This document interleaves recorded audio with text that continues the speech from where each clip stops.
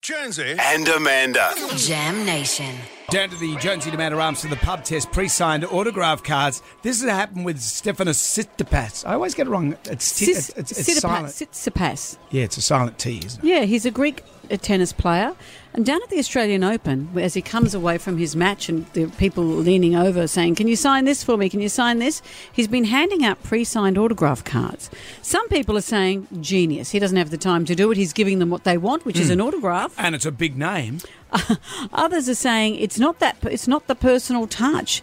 What people want is a feeling of connection, that they've had something, you were there when that person signed your piece of paper. So how do you feel? Pre-signed autograph cards, they pass the pub test. No, it doesn't have the personal touch, and later on up the track, it's just a special memory if you've met your icon. Yes, I think it does.